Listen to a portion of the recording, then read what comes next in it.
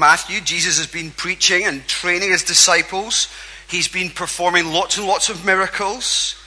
But he hasn't really said a whole lot very plainly and clearly about his death yet. Oh, he's alluded to it, of course, in his teaching. And he has alluded to it, of course, in his parables. In fact, sometimes other voices in the Gospel of Matthew have actually said a little bit more about the death of Jesus, like John the Baptist, for example. Look, behold, the Lamb of God who takes away the sin of the world. But here we come to a real turning point in the Gospel of Matthew. This is the first time in the Gospel of Matthew that we see Jesus speaking really, really plainly about his suffering and his death. And for a bit of context, last time we were in Matthew, we looked at this confession of Peter. We saw the disciples affirm Jesus as the Messiah, God's promised anointed king, saying, "You are the Christ, the Son of the living God." That's what Peter said. In other words, to them, there was just no other explanation for the things that Jesus said and the things that Jesus did other than the fact that he's the Son of God. He's the Messiah. Well, Jesus responded, of course, really positively to that confession. "Blessed are you, Simon. God has revealed this to you. You're right. You know who I am, and I am going to build my church. It's going to grow on this confession, and nothing is going to stop it." And that's where we come to. In Matthew 16, verse 21, here's what we read next. "From that time on, Jesus began to explain to his disciples that he must go to Jerusalem and suffer many things at the hands of the elders, chief priests, and teachers of the law, and that he must be killed and on the third day be raised to life." Peter took him aside and began to rebuke him. "Never, Lord," he said. "This shall never happen to you." Well, Jesus turned to and said to Peter, "Get behind me, Satan. You are a stumbling block to me. You do not have in mind the things of God, but the things of men." And then Jesus said to his disciples, "If anyone would come after me, he must deny himself and take up his cross and follow me. For whoever wants to save his life will lose it. But whoever loses his life for me will find it. What good will it be for a man if he gains the whole world, yet forfeits his soul? Or what can a man give in exchange for his soul? For the Son of Man is going to come in his Father's glory with his angels, and then he will reward each person according to what he has done. I tell you the truth. Some who are standing here will not taste death before they see the Son of Man coming in his kingdom." This is God's word. Let's pray together, shall we? Lord, I long to serve you, the God I love, in declaring your word, the truth that we love, to those gathered here, the church that I love, so that we might believe together in you, the glorious God of love. Stir our hearts, fill our minds, change our wills for Jesus' sake. Amen. Well, in this day and age, logos are a big deal. Whether you're a charity or a business, some kind of organization, you've got to communicate clearly. That means branding. You've got to have the right look, something that communicates who you are, what you're about, and that's true. I looked up a branding guru this week who said, a strong brand promotes recognition.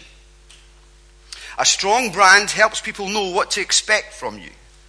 A strong brand creates motivation and direction for the people involved with your group or organization. Well, that's common sense, really. And they get paid a lot of money for it. But branding is nothing new. It's been around for thousands of years. Indeed, even before businesses were operating for profit, nations were trying to give some kind of symbol, or clans and ideologies and religions had already adopted symbols, brands, that illustrated a significant feature of its history, its beliefs, or its purpose.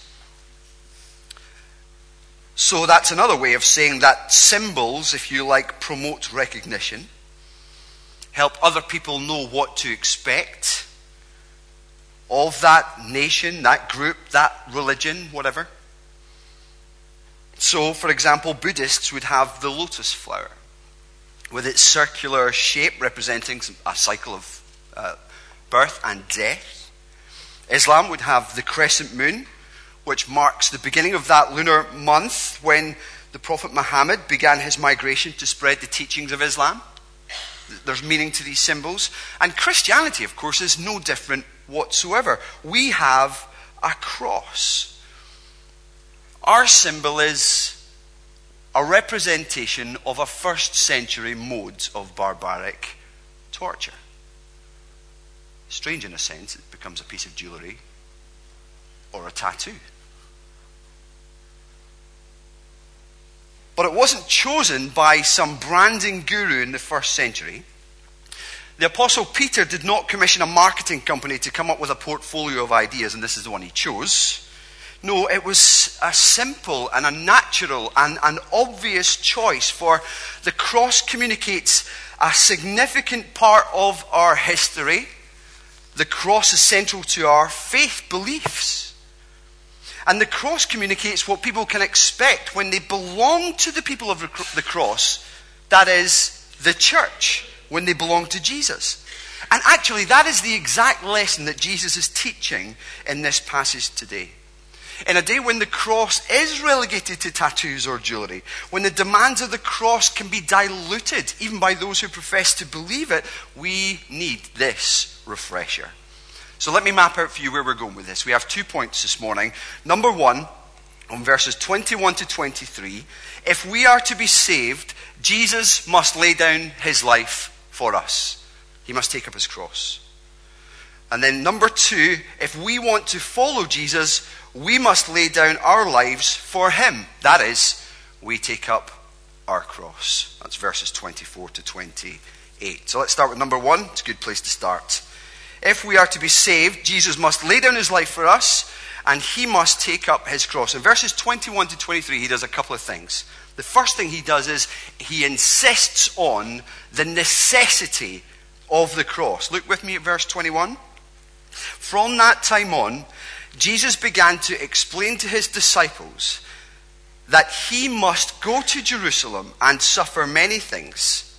He must be killed and on the third day be raised to life. Now, there is an awful lot of weight, an awful lot of theology really behind that little word, must. Must. Why must Jesus suffer? Why must Jesus die? In the context, of course, it refers to his resurrection as well. Why must Jesus be raised to life? So if someone was to come up to you and to ask you, why did Jesus have to die? Why was it essential for him to die? Why was that the way for people to be saved? Or if someone came to you and said, why must Jesus be raised from the dead? Why is his resurrection important? Actually, the resurrection is a bit of a stumbling block for me in coming to believe in Jesus, because actually dead people don't rise. So even if this was a wee bit out the way, then I might be more likely to trust Jesus. Why is it essential that Jesus was raised from the dead? Well, I have 20 reasons for you. I'm not joking. You're nervous. That's okay. I sneakily wanted you to feel a little bit nervous. I want to give you 10 quickfire reasons why Jesus must die on the cross and 10 quickfire reasons why Jesus must be raised to life. 10 quickfire reasons why Jesus must die on the cross. Number 1, to display God's amazing love. Number 2, to fulfill God's sovereign plan. 3, to bring glory to himself. 4, to absorb the wrath of God. 5, to destroy the works of the devil. 6, to become a ransom for many. 7, to provide forgiveness of sins and the removal of guilt and shame that we all experience. 7, I said 7. 8, trying to sneak in an extra one. 8, to pour out his grace on those who deserve judgment. 9, to bring us to faith. 10, to make us holy. And I could go on and on and on. 10 reasons why Jesus must be raised from the dead. 1, to prove his divine identity. God declared him with power to be the Son of God by his resurrection from the dead. It's vital. 2, to prove that God accepted his sacrifice on the cross. Otherwise, how would we know? 3, to demonstrate his victory over death. 4, to vindicate his righteousness. 5, to be exalted by God the Father. 6, to inaugurate his heavenly reign, that is his ascension.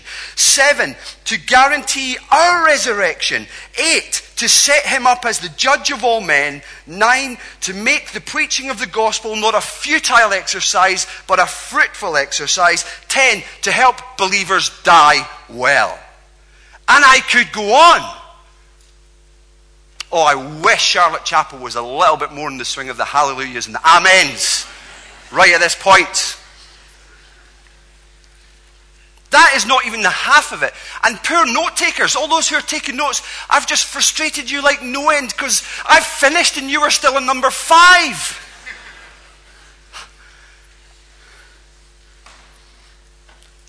I meant to overwhelm you with this, but let me zero in on 2 of these, just to give us something to get a handle on. One reason why Jesus must die, one reason why Jesus must be raised to life. Then if someone asks you, you'll know what to say. We'll start with the cross. If you're here today, you're not a Christian, this is the center of our faith. This is what everyone who believes in Jesus must get. So if you're not going to listen to the rest of the sermon, that's fine. Listen for the next 3 or 4 minutes. This is the important bit. The Bible says that God exists. He's the creator of all things, including us, especially us, you'd say. He made human beings to be the pinnacle of his creation, made in his image, and we were made to be loving like he is. We were made to know him as he knows us. But when our first parents wrongly doubted God's goodness and sinned, the relationship that humanity had with the Lord God of heaven and earth was torn apart. It was like we were orphaned from God, separated from him. And we today own the same rebellious spirit and attitude that caused that tear, a tear that led to judgment. And everyone does. The sad thing is that no human being seems to be that bothered about it, really. Everyone seems to have this inbuilt anti-God tendency that makes them want to do their own thing apart from God, and that's not right, because that's not what we were made for. And that's why, that is what makes God angry towards us. And angry with our sin, and rightly so. It's not right that we who were created for his own glory live for our own glory. It's not right that we write our own story and write him out of it, but that's what we do when we live our lives without Jesus.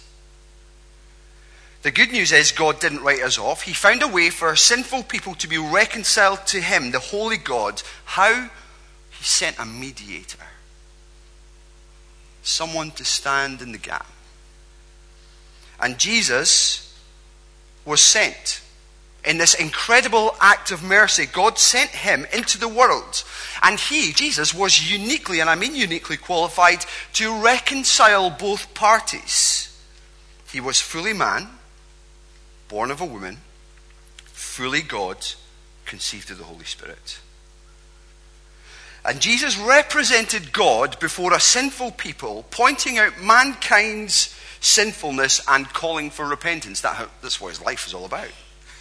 And Jesus stood at the Father's side in his mediatorial role and said to humanity, the Lord God is right, in his judgment. He is absolutely spot on. The responsibility for this estrangement lies with your sinful rebellion. And he is right. You deserve punishment. But Jesus also represented man before God. In knowing that humanity deserved punishment for sin, and he stepped in to take that punishment on himself. Let me ask you, where did he do that? The cross. At his death. It was there that he became, if you like, the lightning rod for God's judgment. The lightning rod of God's just anger. And the great news is that he satisfied God's judgment by taking it on himself, so that God would no longer be angry with those who trust in Jesus, who love and follow his Son. You see, Jesus made peace with God for us when he died on the cross in our place. And as a result, those who come to God through faith in Jesus can enjoy a warm welcome, the restoration of that estranged relationship. Now, what do you think would have happened if Jesus hadn't died on the cross? We would still be estranged. We would still be orphaned. We'd still be living our lives in a way that we just weren't made to live it. And this is why Jesus must go to the cross and die. To reconcile us to God. So why must Jesus be raised to life? Well, Jesus' resurrection vindicates his righteousness. In Acts chapter 2 and verse 24, Peter tells the people in Jerusalem, God had raised him from the dead, freeing him from the agony of death because it was impossible for death to keep its hold on him. Have you ever thought, why was it impossible for death to keep its hold on Jesus? I mean, for death, for us, it's impossible to avoid, but for Jesus, it was impossible to stay dead. Why? Well, when you think about it, death entered the world through sin. Going back to our first parents again. And Romans 6:23 explains that the wages of sin, or the penalty for sin, is, well, death. Ultimately, that's what it brings. Now, what sin did Jesus commit that meant death had some claim on him? What sin did he commit? Oh, he was tempted in every way, but what sin did he commit? None. He was without sin. He was holy. So did death have a right to hold him when he willingly laid down his life and went into the grave? Absolutely not. That's why God raised him, to prove that and to vindicate him as the sinless one. And that was vital, so important. Because if Jesus had sinned in any way, he wouldn't have qualified to be the sacrifice for sin. We needed a sacrifice who was blemish-free, spot-free, perfectly pure. And who among us could volunteer ourselves as that sacrifice? Not one. And yet Jesus did, because he qualified. And the resurrection is what vindicates his sinlessness. Because even though he was condemned to die by a Mickey Mouse court of Jews and Romans, the verdict that they offered was overturned by the heavenly judge who knows all things when he raised him from the dead. And if God hadn't raised him from the dead, we would never have had such confidence in this life that the plan, God's eternal plan to bring salvation and restoration and reconciliation and redemption to a people who are lost, would never have happened. Now do you see why Jesus must rise from the dead? If you're here today, you're not a Christian, I wonder, do you believe this? Do you understand this? It's because of this gospel, this good news, that God, in fact, commands all people everywhere to repent, to turn away from their sin and turn to him in faith. And you can even do that today. You can just talk to God in prayer. Direct your conversation to him. Ask him for forgiveness. Tell him that you believe that Jesus died in your place, and you'll have eternal life. He forgives sins on account of that confession and on account of his love. All of these things serve to show us why Jesus insists on, at this point, the necessity of the cross. But in this text, verses 21 to 23, not only does he insist on the necessity of the cross, he resists any temptation to deter him from it. Peter really doesn't understand all the reasons that we've highlighted so far, does he? We're under no illusion as to why the cross was a necessity now, I hope, but look at verse 22. Peter gives Jesus a bit of a talking to. Isn't that amazing to see? You know, so strong is Peter's rebuke here that Matthew uses the same words that he's used to describe what Jesus does to demons. And Peter says, Jesus, do you mind if I have a quiet word? Listen. I know you're omniscient and everything, and, you know, the suffering at the cross sounds like quite an adventure, but how can I put this? Never, Lord. Never Lord. There is a neat contradiction in terms for you. Never Lord. This will never happen to you. Now, why does Peter find the death of Jesus so objectionable? He doesn't even listen to the whole point about being raised to life. He's like, never. Well, he had just identified Jesus as the Son of Man, the Messiah. Paul hinted at this last week. The Son of Man is the figure of Daniel 7, the one who would have an everlasting dominion and rule that would never be destroyed. But how can Jesus be that guy if he goes to die and effectively be destroyed? There's confusion in Peter's mind. He also identified Jesus as the Messiah, God's promised anointed king from of old, the one who would come in and vanquish our greatest enemies. But how can Jesus be that king if he loses at Jerusalem? So when Jesus says, I'm going to go to Jerusalem not to rule but to serve, not to live but to die, Peter can't quite figure it out. That's why he tries to deter Jesus. And Jesus responds in no uncertain terms. Verse 23, look with me. Jesus turned to Peter and said, "Get behind me, Satan. You are a stumbling block to me. You do not have in mind the things of God, but the things of men." What a rebuke. What a rebuke that is. Why does he rebuke him in this way? Well, it's for the reason I've just highlighted for us. Because everything, and I mean everything, hangs on the death and the resurrection of Jesus. There can be no forgiveness without the cross of Christ. There cannot be any kind of restoration of this world without the cross of Christ. If salvation is to be possible for any of us, the cross is crucial. That's one of the reasons why Jesus rebukes him so clearly and sternly. The other reason is, of course, that Peter asked Jesus to be a king without the cross, to rule the world without saving it. And in doing so, he sounds just like Satan. He's already made an appearance in the Gospel of Matthew in chapter 4, verse 8 and 9. Satan was tempting Jesus in the wilderness. You remember the story? He showed him all the kingdoms of the world and said, you can have your kingdom without a cross. You can rule the world without saving it. That was the summary of it. But Jesus replies to Peter, you're not thinking straight. You're not thinking like a disciple. You're thinking like a devil. In fact, whoever presents acceptance with God in this world, whoever presents acceptance with God without a cross, without the cross of Christ exclusively, is doing the deceitful work of Satan. There can be no credible Christianity without the cross of Christ. It must be central. It must be central in our daily lives. Central in our beliefs. Its core.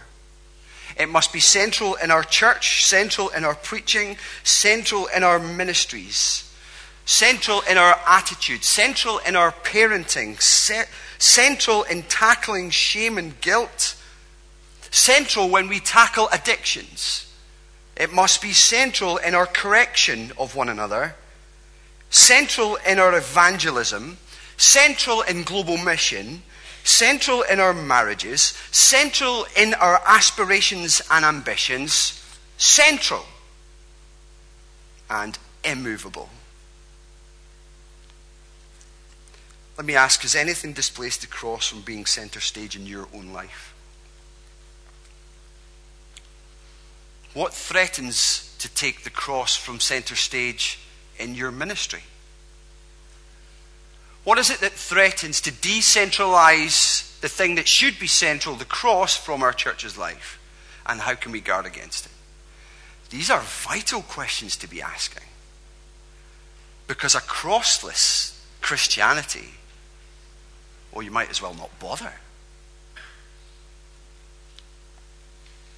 We must, that's what Jesus goes on to say. He said, I have laid down my life and die. I have to lay down my life and die, and if you want to believe in me, actually, so do you. I have to go and die on a cross, and if you want to follow me, you've got to go to the cross too. That's the second point. If we want to follow Jesus, we must lay down our lives for him. We must take up our cross. Look with me at verse 24. We see Jesus insists on the necessity of our taking up our cross. Jesus said to his disciples, if anyone would come after me, he must deny himself, take up his cross, and follow me. There's that word must again. And Jesus was not being ambiguous here when he called his disciples to do these things, to deny themselves first of all. They would never have mistaken his call for the kind of self-denial that we exercise, for example, when we're dieting. No, I must deny myself that second piece of gâteau. I'm watching what I eat. No, the Greek word actually for deny in here means to disown. And again, in Matthew, it's the very same word that's used to describe what Peter does to Jesus in the courtyard before his trial. Disowns him. I never knew the man. That means that Jesus is actually calling on those who want to believe this gospel and follow him to disown their old selves and take on a new self, a new identity. And that's reflected, of course, in the New Testament teaching. 1 Corinthians 6 reminds us that you're not your own, you were bought at a price. Something new's happening. 2 Corinthians 5 is clearer. In verse 15, Jesus died for all, that those who live should no longer live for themselves, but for him who died for them and was raised to life again. You see what's happening in those verses? Someone has changed. With the cross central in a believer's life, things change. You lose your old identity. You center everything you've got on the new one.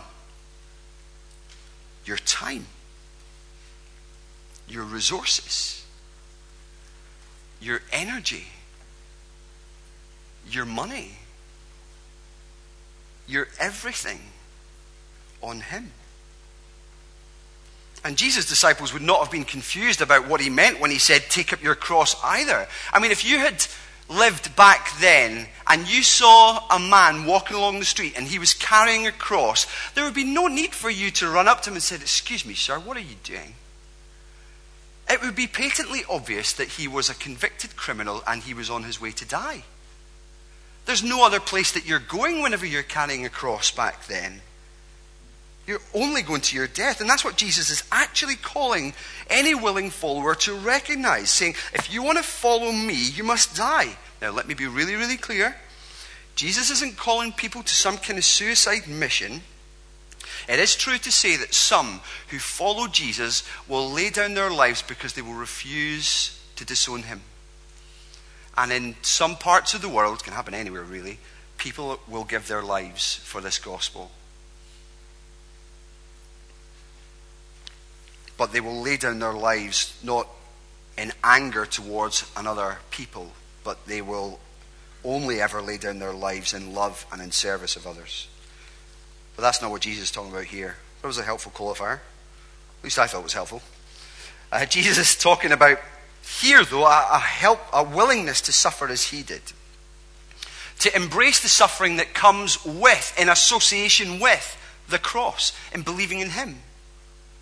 And dying to self, crucifying your old self, and living this new life. Isn't that what baptism symbolizes for us? It's a radical commitment, and more radical, I think, than we, including myself, sometimes grasp. I think this is a constant struggle, this deny yourself, take up your cross. There's a constant struggle for two kinds of people, really. It's a struggle for those who are maybe on the brink of following Jesus. Who've been listening to the gospel story, they understand more, they've maybe gone through a Christianity Explored course, or someone's read the Bible with them and helped them understand it. Yet some people have this idea that the Christian life is like one of those bolt-on things that you get for your mobile phone contract. It's just, you have your life, that's like your contract, and you maybe just want to add a little bit extra just to make it that little bit more favorable for you. Because you just want to add things. But that's not the way it works. Dietrich Bonhoeffer, in his classic book, The Cost of Discipleship, captures really what Christ requires when he said, when Christ bids a man or woman, he bids him or her come and die. He's really serious about it. And what you understand if you truly know Jesus is that it's worth it.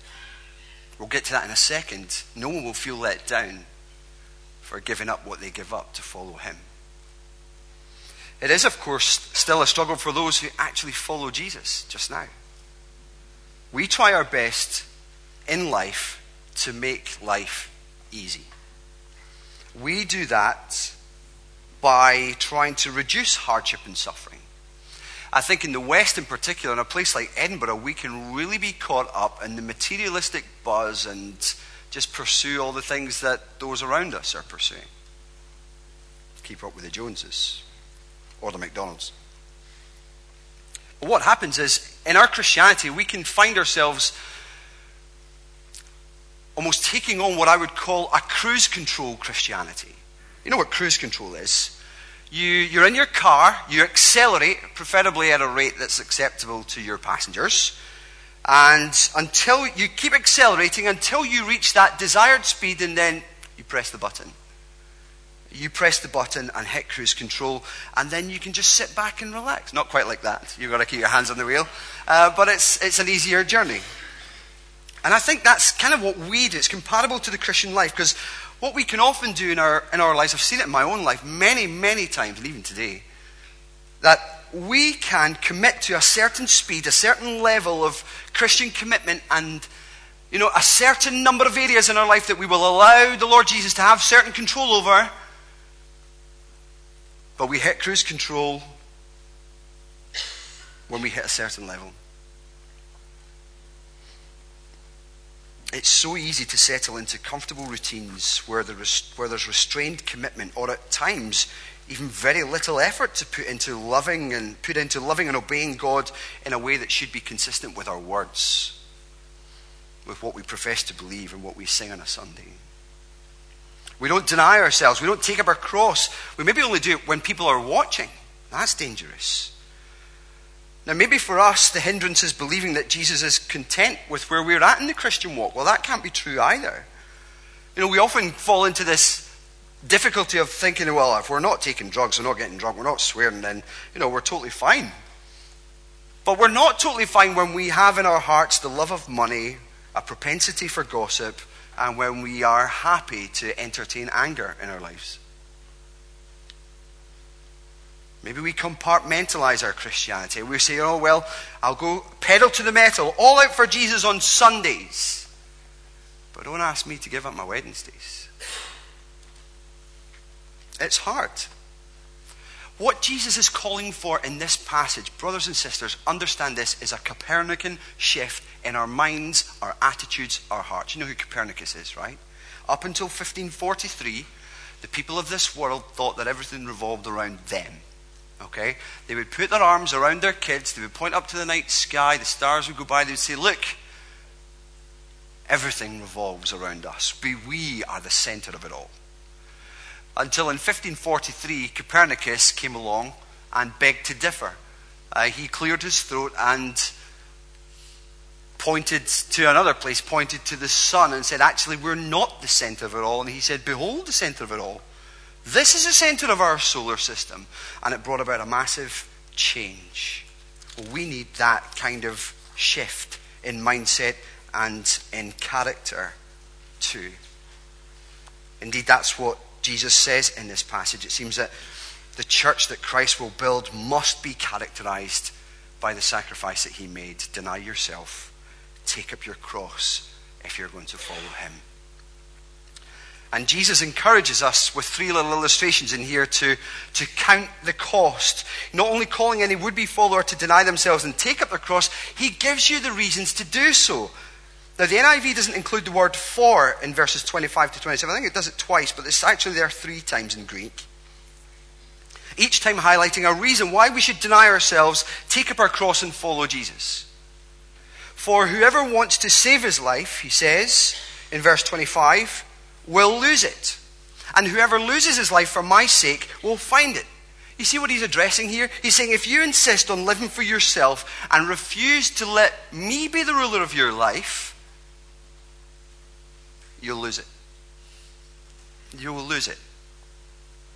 You will demonstrate that you have not followed me and therefore you still stand under judgment. That's a clear words. But if you're prepared to lose your life for Jesus by disowning yourself, taking up your cross, and making following him your aspiration and ambition, and your delight and your treasure and your joy, then in a moment, that moment you will find yourself. You'll find life as it was meant to be lived. It's what we were made for. The second one, for what good will it be for a man to gain the whole world yet forfeit his soul? This is a good one. Jesus says, let's say you are so successful. You know, your business does not just expand to being a global organization. You actually take over the whole world. Everything is in subjection to you. The funny thing about that is most of us are quite content with a 3-bedroom house, 2 cars in the drive, and 2 holidays in the sun. But he's saying, we're content with that, but he says, even if you have the whole world, you had all the money in the world, you were the dominant ruler of the world, where everyone in the world did your bidding. Even if you had everything you could ever want in this world, if you don't have Jesus, it's loss. Loss.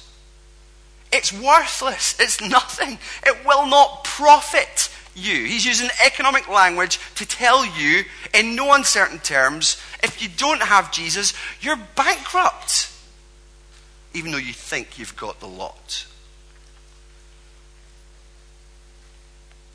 And he says, even if you owned the whole world, and it came to that day, could you buy your soul back with it? No. No. And yet it's what's most important. That's what's most valuable. You can't buy that soul back. There's no trading in souls, because by that point you've already lost it. The third for, here's the other reason why we should give our lives and be willing to lay down everything, deny ourselves, our own hopes and ambitions, everything, and follow Jesus. For the Son of Man, verse 27, is going to come in his Father's glory. What a day that will be. He's going to come in his Father's glory with his angels, and then he will reward each person according to what he has done. Reward. Now imagine if on account of your own self-centeredness you refuse him, you'll miss that reward. Your reward will be judgment. But instead of eternal life in heaven with him, it will be eternal hell without him.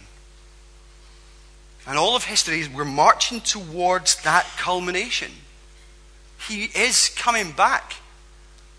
God has not let us down on any of his promises so far in the scripture. He has fulfilled so many of them. The only ones that are not yet fulfilled are the ones that pertain to the end, when Christ will come in glory and take all who love and trust him to be with him forever, where sin and suffering will be removed, where tears will be wiped away.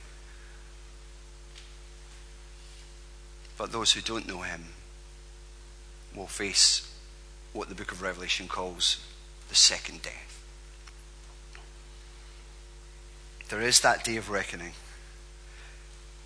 Maybe you've been attracted to the church for a while, but you know in your heart of hearts you've never actually renounced your sin or your ways and put your everything into Jesus, trusted in him. Maybe you've not taken up your cross and followed him. My encouragement for you is not to leave here today without doing it.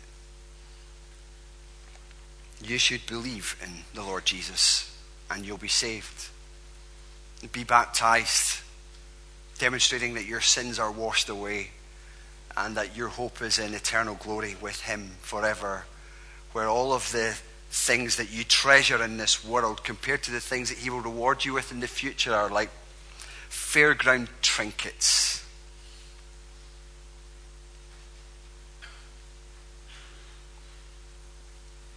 All the things that we love and cherish and work hard to buy for ourselves in this world, compared to the next, will be nothing but Kinder Egg toys.